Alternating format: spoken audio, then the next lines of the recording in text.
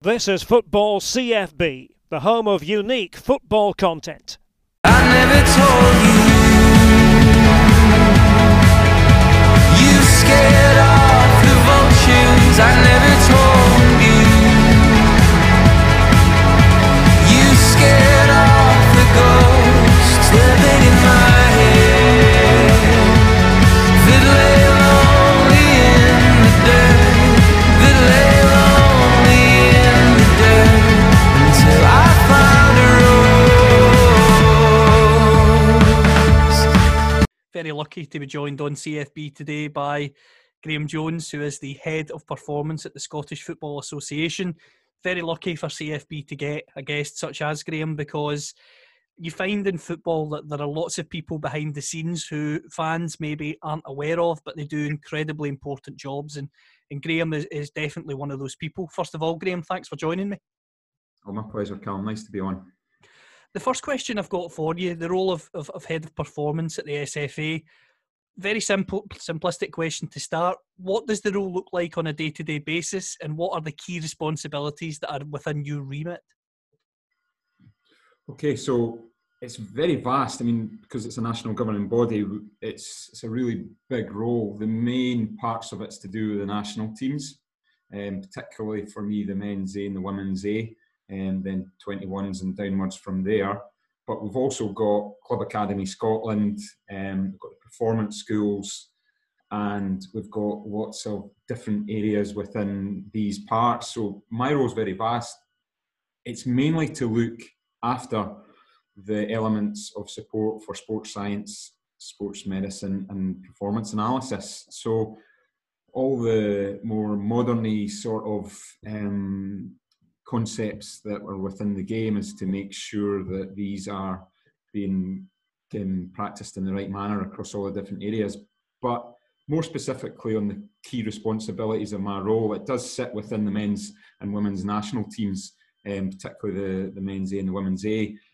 And I suppose the first real responsibility is to make sure that the coaches and the players have everything that they need at their disposal in order for them to perform to the maximum of their ability. So because we're a national setup, we don't own any of our own players like a club does. So we're in essence borrowing the players for international duty from the clubs. And what we need to do is we need to make sure that they replicate for performance support, which is the science, medicine, analysis part, that they have everything that they need, coaches and players together. So there's nothing that's unavailable or nothing that can affect their performance. So we put a lot of investment and time and effort in to make sure these principles exist. I suppose the second thing that goes hand in hand, and it's not a chronological order of importance, but it's second hand in hand, is to maintain really strong relationships with the clubs. So there is a huge amount of information about the players, information in relation to medical information, personal information, or within a more data element with sports science and numbers and figures and outputs for physicality and things. So we have to maintain strong relationships so we understand fully the nature of what players are coming on camp with us and what they're going to be doing and how best to do it and what they need, again, to meet their needs. And the final sort of key responsibility for my role is to ensure that we are, it's a really common term and you'll have heard it, but conducting best practice. So we are doing exactly as all the top industries in sport are doing, all the different, it's not just football, it's every different area within the sporting context, that we are conducting our performance element, our high performance element to the maximum of our capabilities that's in line with best practice. So we're not lagging behind, we're not following, that we are actually at the forefront. And those all work hand in hand, and as I say, the element of the international teams and then across the other parts as well comes into it. But that's the key responsibilities for me. You mentioned in particular the A team, the main national side of the men's side, the women's side is the real crux of the role in terms of where all, I suppose as well for you, where most attention is given to, not only from yourself but also from the media and the spotlight that gets placed on both those sides as well. how exactly do you work in unison with those teams when, for instance, one of those national teams go away? Do you go away with them? Are you involved on the training field in regards to the fitness element of it as well? Well, it's probably three different aspects to it, and they're very much replicated now. Previously, and prior to the Women's World Cup and during the Women's World Cup, it was a slightly different model for the women's team. But now we have integrated the same model for both teams. So what you see on the men's is what you get on the women's side as well. It's easiest to explain, to separate into three areas. So it's pre-camp, during camp, and post-camp. And those are the key parts of what I do. Now I'm involved heavily, and my staff are involved heavily with pre-camp, in-camp, and post-camp. So I do travel with both teams, and I'll explain sort of what I do when I'm away. But the pre-camp element's really about, first off, harnessing a really, really strong relationship with the coach. So when a new head coach comes in, it's all about how I build the relationship and how we build the relationship with the coach, and understand what his or her philosophies are, the way they want to play the game, the way that that they need their players to play, and the demands that are going to be placed on the players. And then from that, the key part for me is to actually interpret, okay, how do we put that into practice for our own players? So here's all we've got 40 players that we're potentially going to select from. This is what the coach is wanting to do, and this is how they're going to want to do it. What are the limitations? What are the challenges? What's the opportunities that we have at our disposal in order to enable that to happen? So that's when we pre-camp, we start that fact-finding mission that happened well in advance, weeks and months in advance. For sports science perspective, it's the data element. You see all these different things, and you watch football now, and you've got these amazing physical numbers on TV that really, it started in the 90s with Football Manager, Championship Manager, and games like that, and in FIFA, and all these numbers appearing. So it quantified what people were seeing. It was putting a number next to what you were seeing. Everyone bought into that, and then of course sports science, added the element of understanding the workings of the human body to actually taking the information that we get from the scientific element and applying it to practice. So what we do is we take it from the clubs, we work with them. Again, I'll just keep using this word and it'll get boring, but those relationships with the clubs, with their key staff, and those key workers within the clubs, to understand what's coming and going about their players. We take that scientific information and we build it into our understanding of what this player is, where they're at, what they can do, what they can't do on a camp, what they'll manage to do. And then you add in the sports medicine element, so pre-existing injuries or problems or issues, and current issues, problems that are coming up over a period of time. And of course, you're going into a very, very confidential element there. So that really comes in through me and working with our head coach to understand, okay, limitations within this or an opportunity here or whatever it might be. Then we've obviously got the performance analysis element. So working on, the games we've played, the games our opposition have played, breaking them down into different phases, into different outputs, and to different parts of the game, and to the way that we are going to want to communicate with the club, with the players. And then tying that into more psychological elements. So behaviours and things that we know of the players, or that the clubs are informing us of the players.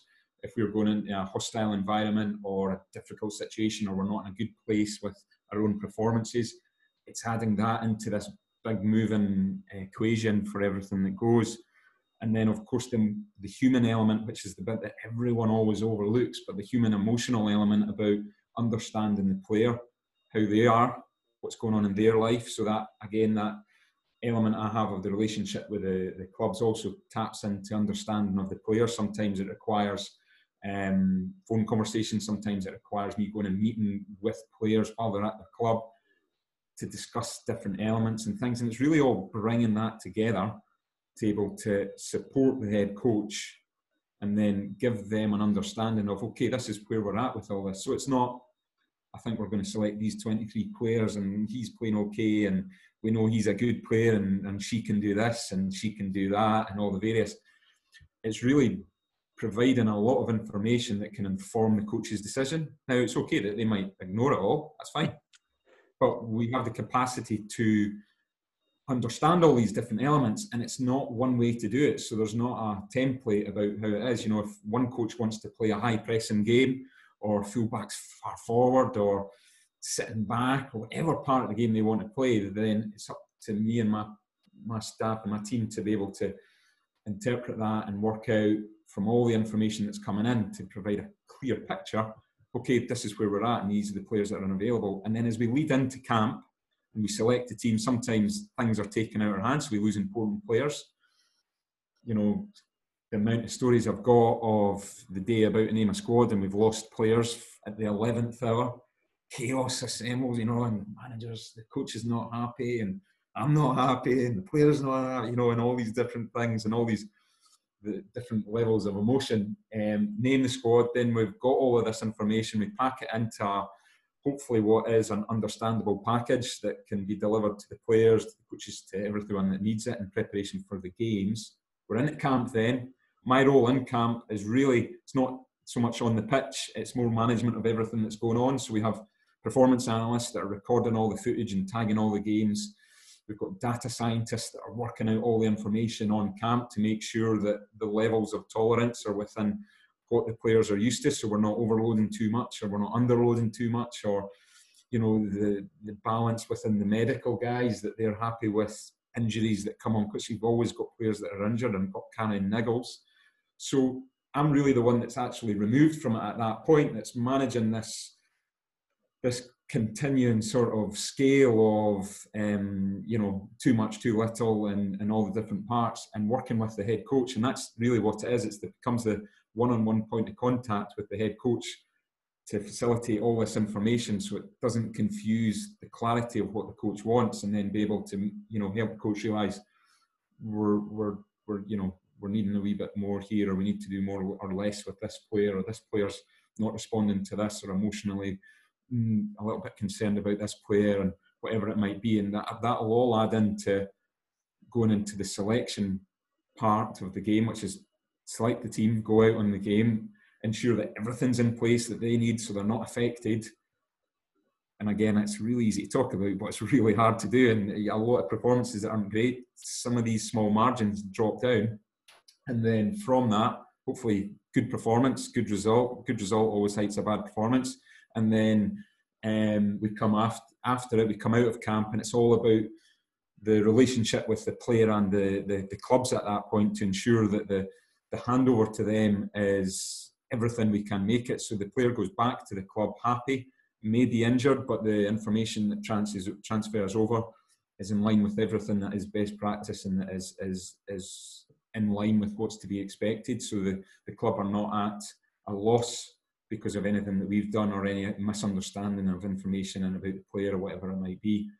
And you have that for 23 or 25 players, or whatever it'll be, for every squad.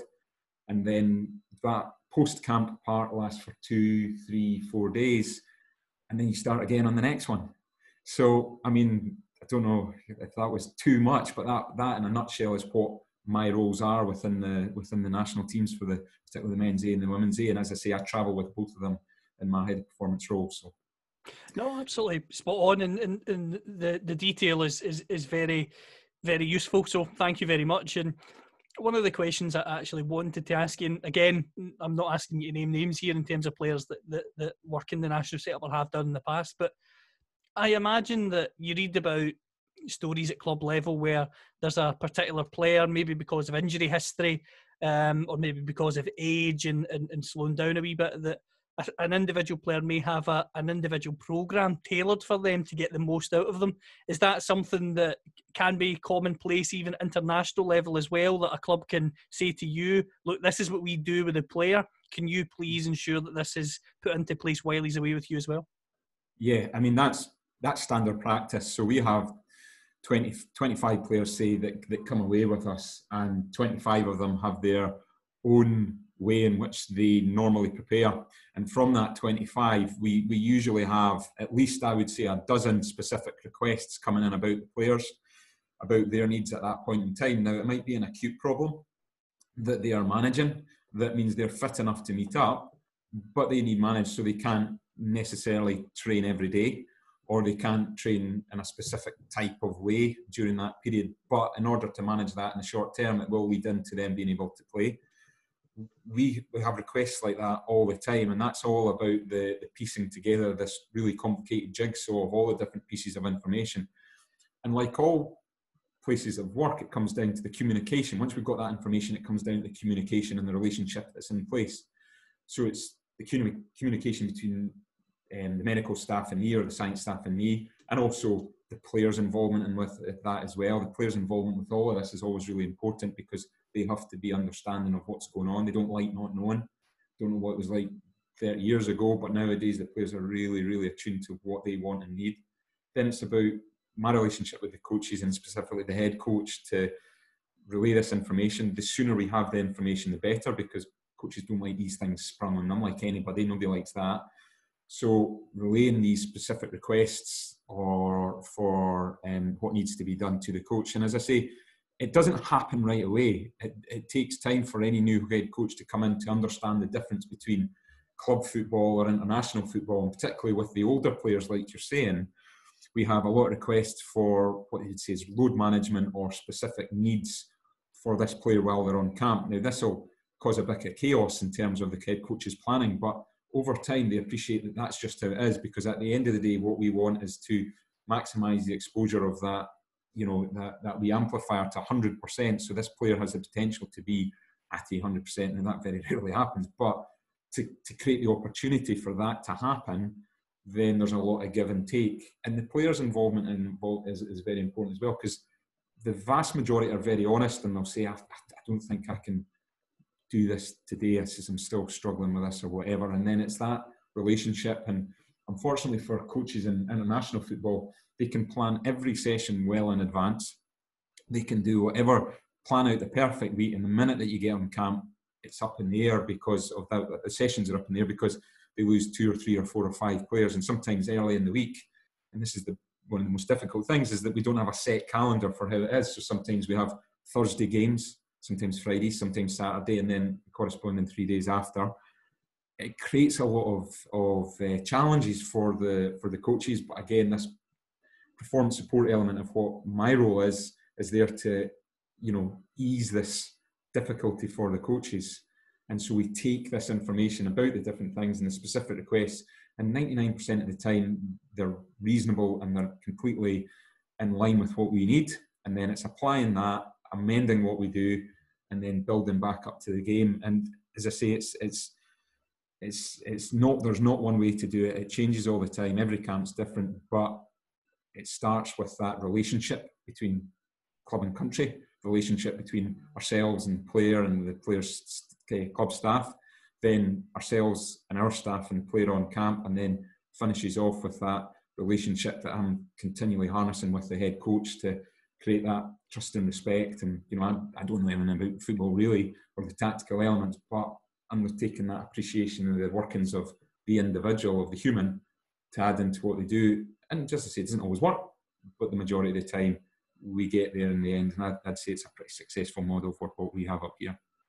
You mentioned the fact that successful model, that the amount of preparation that goes into your role and the role of the national setup as a whole is there to see, because as you've said, adaptability is crucial to the role of not only the head coach, but everyone dripping and dropping down from there because of the circumstances. You never know which players are going to be available or not, because such as football, we can't guarantee everyone's going to be fit all the time, which is unfortunate.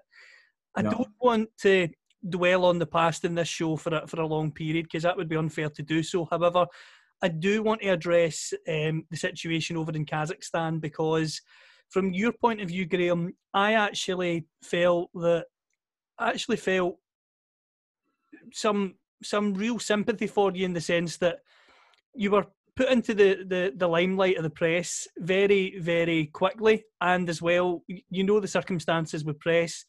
They're doing their best job, but they don't maybe have an hour to give you an extended period of time to talk exactly what happened in the inner workings. So now that we've got a wee bit of an extended period of time here on this show, what was the preparation like in Kazakhstan, and what was learned from it? Because as I say, we've all heard the 3 and 4 minute clips, but I think it'd be nice if you could go into depth about what the plan was there. No, you've summed it up well. As you've already experienced, I like to talk a lot and like the sound of my own voice, unfortunately. But yeah, I mean, the Kazakhstan experience was a massive learning experience for me in relation to media, because I think that we all believe, maybe not everybody, but everyone believes they're going to be pretty good at everything, or they should be okay, and they have a confidence that's maybe misplaced, or an ignorance, as it was in my situation, to think, I'll be all right at that, I'll be good, I can talk about science and so on, and just fundamentally failed at it. But the more I learn in life, the more I fail the first time I do something. That's just characteristic of me. But the Kazakhstan thing was it was, in a way, I call it to my members of staff when we did a massive review on it, and we looked into everything that went wrong and pointed the finger at me a lot, and that was quite rightly so in some senses of what happened in media. But the Kazakhstan was really a perfect storm. That's how I describe it, because it was the one camp that, in terms of the preparation from a performance support element, everything was right on it. So it started months in advance, and we got the draw. We'd obviously finished the Nations League campaign with a win against Israel. We won 3-2. Really good feel-good factor was there. We went into the new year, and the preparation started literally the minute that we came back. It's decided within the sort of board level that we wanted to invest as much time and effort into this to do it right. So Kazakhstan was 9-hour flight away to Astana, or Nur Sultan. Changed name when we were there. The day we were there, it changed. It was just bizarre. But 9-hour flight, 6 time zones. Anyone that's travelled time zones, that has a massive effect. So the process for my area came right at the start. And one of the strengths I would like to think that I've probably got is not fear of asking lots of people about what the right way to do things. So we were like the year before when we went to Peru, consulting with lots of different experts. In Peru, we consulted with people from Denver Broncos, because they live at altitude, from a guy at New York City that does a lot of travel and all these different things. So that for Kazakhstan, it was the same thing. We spoke to people in Formula One, because of the amount of travel that they do across the board. We spoke to people in rugby in New Zealand, because of the amount of travel that they have to do. So utilised the connections around the world to work out what needs to be done. And it genuinely wasn't rocket science. And I think that was maybe one of the things that, my ignorance and naivety when asked to do it was that I thought, it's so simple, it's actually brilliant. But everyone else thought, well, of course. But 9-hour flights, 9 hours away, 9-hour flight in 6 time zones creates a lot of issues. Then you add in, it was the middle of winter. It was an indoor 3G facility. It was a Thursday match. And then you start talking up all these things. Then the preparation that we put in was actually really, really excessive. And we looked into the minutiae of everything. So, there was a whole lot of stick given. It's all right, I've read everything. I'm a human, but I've read everything. Blackout blinds, and the investment in a really, really good plane so the players could sleep flat, because of the evidence, the percentage improvement that you get from sleeping flat. We flew through the middle of the night. Obviously, the biggest bone of contention and laughter was staying on UK time, but it all tied in, because from Kazakhstan's point of view, they were playing at 9 o'clock at night, but for us it was 3 o'clock in the afternoon. And you ask anybody the best time of day to play from our own body clocks, 3 o'clock in the afternoon, because we can control everything. So when we arrived there, we were just staying on UK time, just like doing Formula One and the rugby and all these different parts. And as I say, went out there, had a funny story about, they took us to see a football pitch that was outdoors, and this was in January. It was -20. There was genuinely 10 feet of snow. And he says, there's your pitch. And of course, so I've literally been spending 10 minutes digging. There wasn't any shovels in, so my fingers were freezing. I'm digging like a mole, trying to get down to see. And then when you got down to the bottom of this, the 2 guys from the SFA that were with him, and the slightly more experienced members of staff, were absolutely wetting themselves in laughter at what I was doing, and I've got frostbite fingers and all of that. And got to the bottom, and the pitch was completely different to what it was going to be like indoors. And so if we'd turned up and gone training there, who knows what sort of issues and problems we were going to have. We knew from the offset that we were going to be 2 players down because of the fact it was indoor and 3G. We then had, all these different things that were affecting, but the preparation was great. The staff were fully aware. The information we had on the guys were great. And everything lined up from my perspective. So when we got there, it was hard, it was stressful, but it was good. And it was the only time in my career that to date that I would say that everything that was planned for was lined up. We then got there, we lost our captain, that was mental. Andy had an abscess in his tooth playing Fulham, flew up, we got him in to see the Max Facts guy at the Glasgow Hospital, Queen Elizabeth Hospital, and then going through all these different things and like challenges, and then Andy was out, he didn't travel, and then we weren't going to get him, and then we had other issues, and there was a lot of different things. But from my perspective, it was all good. And then as we got into the game, it was a Thursday game, so we had very little time to I just remember thinking, this was just a personal thing, and I did the media, so it was fine. I always thought, I wonder if there was a logic there behind doing all this before the game, because if this goes south and there's a lot of egg in my face, that's exactly what happened, and I got egg all over my face. But it was a life experience, and in hindsight, it's a wonderful thing, and it would be easy to say now, well, there's no logic in doing such a media thing beforehand, because if you fail, then it's going to fall flat in your face. But at the end of the day, in that situation, you do anything you can. Alex McLeish was under huge, I love Alex McLeish as a guy, just an absolute gem of a guy. I would have, as the staff, would have done anything to try and, give us the best opportunity. So as we went in, we had as good an opportunity from everything in my ear as we could have done. It's just unfortunate that we just didn't, we didn't have good enough players, we didn't have good enough score, whatever you want to do, this was wrong. I remember I was sitting on the bench, and the media was really getting pictures and everything. I was so uncomfortable. It was just, oh man, not something I don't experience again. And I remember thinking, we've got 6 players. So between the Albania and Israel game, every player that started the Albania game that we won 4-0 played against Israel. And historically, if you have the same group of players that play for a period of time in international football, statistically, they will win or have a higher win percentage than anyone else. So that's, like for like, not when you play against Belgium and you're bottom ranked, whatever, but like for like or in around the level. And I remember thinking, sitting on the bench, knees shaking, sweat rolling down the back of my thing, going, oh no, we're in for one here, and thinking 6 players are missing, and it's a new back 5, it's a new back line, and I thought, it's a big ask.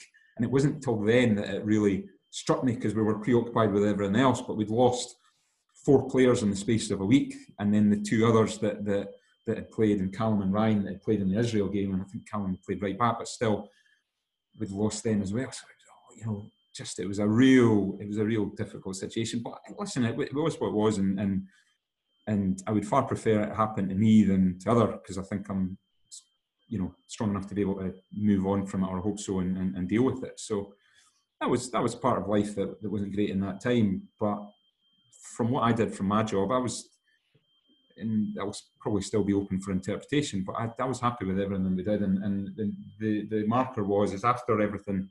The games settled down and beat San Marie, went away. I'd received a message from every one of the players saying, bang out of the line, by the way, that was his best prep we've ever had from Scotland. And that made me feel better, and that was enough to confirm that what we'd done was in line with what was best. So, well, that's the thing. You've summed it up perfectly for me there, in the sense that, as I say, the reason I had sympathy with you at the time was it's very easy for members of the media, fans, we're all guilty of it as fans as well, to really, let's be honest, speak about something with conviction that we're not qualified in. And when it comes to sports science, I would never claim to lecture you or anyone else, because I don't have the knowledge and the expertise.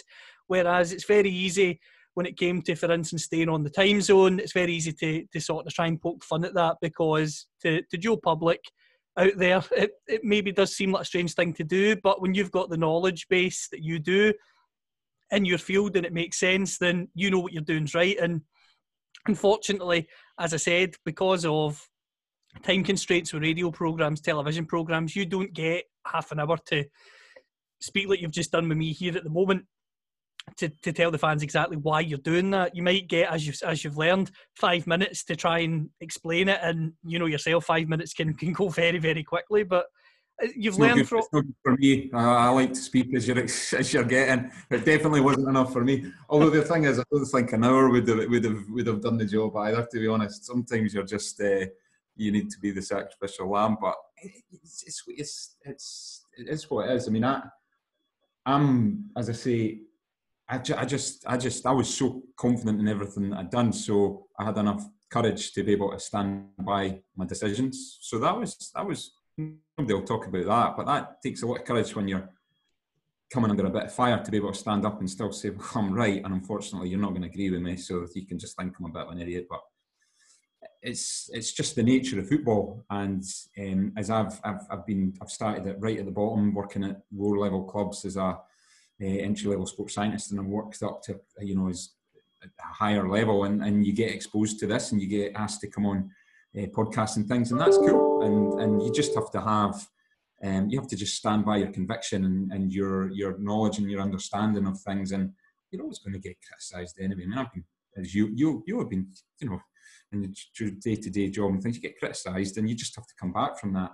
You definitely become out stronger from it, but the period going through that is challenging. And I mean, it was a humiliation, and go, and on social media and all the various, it was completely humiliating. But again, what are you going to do? I was getting to do the job I love in the area that I'm passionate about, that I think that I'm so lucky to be doing, and so I'll stand up for what I know is right, and I'll take the consequences as they come as well. So you kind of, that's how my outlook on it was, and it's just, again, it's in history now, but it's something that I've grown stronger from, I hope, and we go from there. Absolutely. And the national team under Steve Clarke now, different manager, progressing, got the chance to go to Euro 2020, although it'll be in 2021 as we know, if everything goes to plan. But I want to talk to you about another aspect of your role now. I know it's slightly changed in recent years because of the way remits work in any organisation, but you used to work with the referees in the country. What was it like working with the officials compared to the players? Totally different. Very enjoyable. The head of refereeing, who sadly passed away last year, John Fleming, was a really good friend and very, very good boss to lead the refereeing. And they've got Crawford in now, who's been an ex-referee, who I'm sure will do well. But I really enjoyed it because the element of the national teams tends to be quite pressurised and focused and intense, which is great. It's a bit addictive and enjoyable, and it's happiness and it's sadness, and in all the various, Kazakhstan last year, all these different parts. The refereeing was very continuous, and I would say that I've probably made closer friends within refereeing than I have within the national teams, because you're dealing with people that's not their profession. So guys that have really high pressure jobs and different jobs that have to combine their jobs of what they do with family life, with training as hard and as tense as they can, and preparing physically, mentally, emotionally for these games, and then going out and being the guy in the middle that nobody likes. I've got huge respect for it. But they're also, some really wonderful people, and I just love the experience. And they're very, very. The difficult thing I always find with refereeing is when people question their professionalism or question them as individuals, and I've never. Always, and the referees have got to remain silent, or for the most part have got to remain silent. It's so wrong, because they're all really good guys. Like all things, when you bring them all together and they go into wee cliques and all the different things, that's always quite entertaining as well, little boys in primary school stuff. But individually, I absolutely loved it, and I really working with that individual one-to-one. It was really more athletics, which was a bit more of my background when I was coming out of uni. But it was more athletic stuff, so it was really working on the physiology, and I had a lot more lab time and did lots of different lab-based assessments and physiology assessments that's not so pertinent in for football players because it's the on-pitch stuff, but with referees you can really make a difference because there's no kicking of the ball or anything like that has that effect. So really enjoyed it. Did it since 2008 to I think maybe 2018. It was probably about a decade. And my best friend, John McQuaid, who's the fitness coach, I was a sports science, the fitness coach. I used to get every Sunday. Used to get to go and work with your best pal on the training pitch and work with the referees. And then we used to get the winter training camp to La Manga, and that was just getting paid to do just fun. It was just so much fun to go away and train with the referees every day in Oliveira. So it was totally different. There was elements I didn't like, just like any job. There was individuals you don't like, just like any job. But collectively, it was very, very enjoyable, and only look back with fond memories. And as I say, some really, really top people within it, and we all like to cane them, but and give them a bit of a slagging off. But they do love it, just like me and you love football and love being a part of it and talking about it. And the referees are the same, and you've just got to take it and go as it comes. But it was a really enjoyable period. Totally different to working with teams, but good different. And I wouldn't say one was better than the other. I just think that it was another perk of my job. And as I say, made some really close friends from it as well. One of the aspects of sports science I want to get your perspective on, I was lucky enough to speak to Graham Henderson recently, who works in the sports science sector, and one of the questions that I was interested to get his perspective on, and same with you today, Graham, is the sort of red zone. We hear a lot about that, and fans hear a lot about that through articles or through broadcast outlets, but it's never really fully explained. And a lot of people think a sports scientist just puts a player in the red zone and says, right, you can't play for 2 weeks and this is why. Whereas there's far more to it than that. Could you just explain a bit about what the zones are and how a player gets to the red zone and what that means? It's trying to quantify something that's very complicated into black and white or red and green, if you will. So that's your starting issue, is that, he's in the reds, you hear somebody's in the reds or whatever. What does it mean? It's impossible to clarify. So you start off from a sports science perspective. So what are you measuring? So if it's heart rate, is he in his heart rate red zone? So is he up at a maximal percentage of his heart rate above, say, 95% or something? Or is he in a red zone in terms of the amount of distance he's travelled at speed within training that's far higher than the tolerance level, or what? Trying to simplify sports science into black and white or red and green or however way you want to say it is very, very risky. And I don't practice so much as a sports scientist anymore. It was always my stay away from the fact of, he's in the red zone, you can't touch him. It simplifies the process too much. I think what people want to hear is that it might be they are working at a level that's no longer beneficial to them in what we're trying to develop. That might be a better way to say it. Or they're working at a level that we know has a significant risk of injury from them. So it could be a muscular thing, or it could be an overload thing, or whatever it might be. It might, if it's heart rate related, it might be at a level that no longer gets that physiological benefit to the specific energy system you're trying to develop. It could be, the red zone could be accumulative, so it could be based on a number of days or weeks build up, and then you go past that. That's something that we don't terminology as red zone, but we work with in international football, so all the vast amounts of information, and we know levels at which this is far higher exposure than this player's used to. And a word we use a lot is load compromised. This player's load compromised, so they have a pre-existing injury or a pre-existing problem or a history of injury recurrence by doing this sort of exercise. Then we will say at a level that's a lot more than used to. So we're starting to consider them at risk, and it's the at risk category. So maybe red zone's better to be at risk or whatever. It's not a terminology I use, and it depends what it is. A lot of it's the interpretation, and it comes down to the relationship and the communication between coaches. So coaches get scared about talking about, or say, well, they can't do that. I need them to do that in a game, then they need to be exposed, and they're absolutely right. So why would you limit their exposure to something that, as we all know, if you do something to a limit, then you're going to get a little bit better the next time. why would you limit that?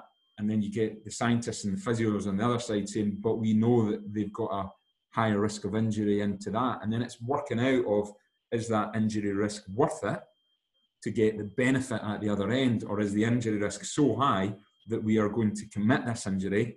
And as a result, the player's going to be ruled out. Now, international football, it's a really, really basic principle because they're not our players and we don't want to cause an injury. So we feed that information in and we say, there's the limits, past the limits, we don't want to do that. And, you know, then the head coach, it always comes back to the head coach's decision because they're the one that's in charge of it. I would never run into a session and say, stop, no more. If that's happened, then the lunatic's taken over the asylum, literally. So it's a case of informing the coaches. A lot of the breakdown in sports science happens because they don't have the capacity to deliver that information in a way that the coach wants. So I can speak to you a certain way, but I speak to, you know, Steve Clarke a different way, and I speak to Shelley Kerr a different way to Steve Clarke, and I speak to Scott Gemmell a different way I speak to Shelley Kerr, and all these different situations. So it's all about having that, and again, the emotional side of things that I think is the least talked about area because it's hard to quantify, and we like quantifying red zones, but having that emotional understanding, emotional intelligence to be able to work with different people to say, by the way, right, if we do keep doing this with this player, we know that there's going to be a possible injury risk. You know, he's got calf history or hamstring issues or, you know, lower back problems, that all the information that we've got from the clubs, if we continue down this path, then the effect of that is he's going to be unavailable for selection. An international level, that's, you know, in essence should be easier to understand, but you don't always get it right, but it should be easier to apply. In club level, the pressure is constant and it's continuous and it's your players, so the adage to actually push them into that level is easier to do, because international, it's not our place, we can't do that, we mustn't do that because they're not our player, and the effects of, you know, all players are insured and the club can claim an insurance, whatever, all these different parts of the game that no one knows that unfortunately sit with me. But into a club environment, then the red zone becomes a debate and a point of discussion. And again, it comes down to the relationship and the communication. And people will disagree with me and have disagreed with me on this, but I really, if you can make that relationship strong and make sure that trust and respect is there between the head coach and the members of staff, and sometimes you need a head of performance in that role to be able to facilitate that. I mean, that's really what the head of performances in clubs do, is they really facilitate the workings of the system to make it that confrontation, that challenge not happen.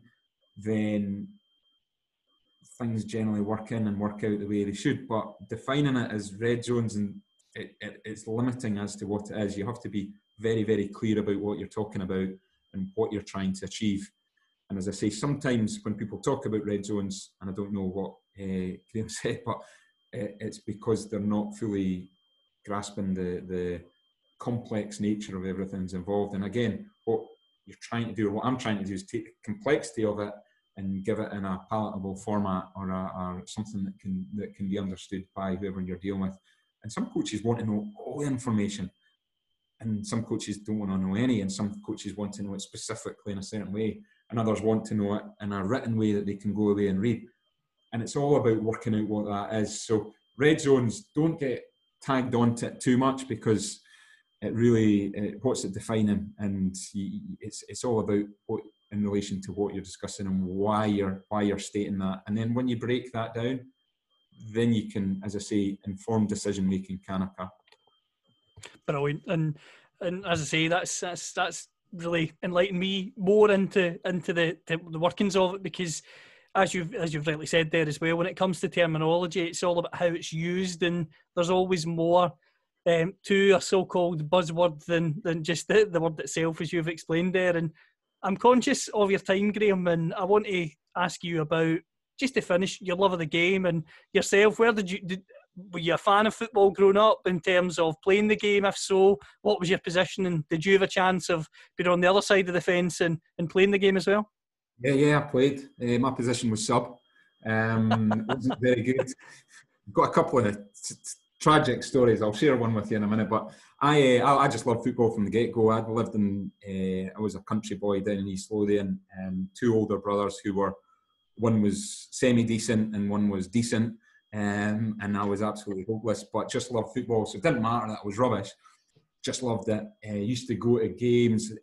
Was a season ticket holder with my dad for many years at an unnamed Edinburgh club, and that was the highlight of my week. Used to going up with my dad, and going to the games, and just nothing but amazing memories, and watching football, playing football, watching football, talking about football, Panini cards, and then Championship Manager. I mean, it's just engrossed me, and it wasn't always going to be my destination for a job. I fell into it, and I was so lucky to fall into it, but always really fancied it. Playing wise, lots of enthusiasm, very little ability, consistently overlooked. Manager saw me for what I was, which was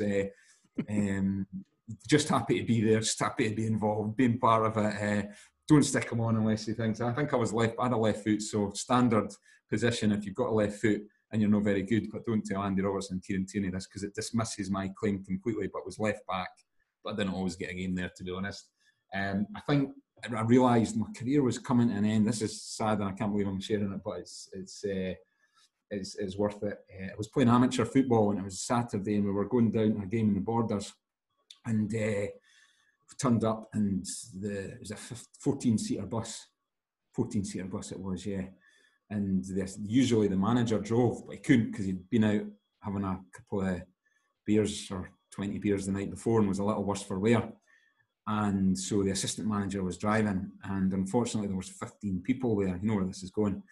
So I was one of the 15, but I was confident because I'd been getting a sniffing around the game and all of this. And there was a guy literally with a metal hip. He was in his late 30s at least. He looked like he was in his late 40s. I think it was Andrew. I can't remember his name. But oh my goodness, he couldn't run. He was just there because everyone felt sorry for him. He was a decent guy, had better banter than me, not difficult, and all these different things. And I remember thinking, I'll be okay. Big Andy's going to get left. And then the manager came up, hungover, and says, "Jonesy, another word." So this is never good. This is never good. He says, "You're not bothered about playing the day, are you?" And I thought, "Oh, that's it. I've just been dropped for a guy with the metal hip who can't run, who can't kick, that they'll probably not even put on." I thought that's the end of my career, and that was the pinnacle of realising that time was to move on. I think that was about when I was about 21, 22, and I went off to play golf and squash and running and all the various. But I mean, I just loved being involved in football, and the fact I wasn't a player doesn't make any difference to me, and it doesn't make any difference to my job. Even though there's plenty of people that say, "Oh, if you've never played the game, you don't understand." I played the game lots. I just was rubbish at it. My brain couldn't get my body to do what I wanted to do, or the otherwise about, or whatever it was. But absolutely loved it. So lucky to be involved in it. Love sharing stories. The stories that I've seen and experiences I've had over the years is unbelievable. And some I can't share, some I can, and all these different things. And so lucky. And as I say, just love it. Just absolutely love it. And this is absolute privilege to be in the position I'm in every day. So thankful for that. Well, I have to say it's been a fascinating insight into a very important role behind the scenes, obviously, with our national team. I wish you personally and the national team every success in the future as well. The whole country's desperate to get to another major European final, and with Steve Clarke in charge and with the group of players we've got, I definitely believe that we'll get there next year. And even if we don't get there next year, because you know what football's like, there's so many variables, I definitely think we're on the right path for the next few years to finally break the hoodoo of 98. And as I say, you'll be part of that. So I wish you all the best. Thank you very much, Calvin. Thanks for having me. It's been a pleasure. So we'll dive down to the ocean, and we'll make our home in a deep sea cave, and our shells will all be open. They'll be filled with song, they'll be filled with song. We'll dive down to the ocean, and we'll make our home in a deep sea cave, and our shells will all be open. They'll be filled with song, they'll be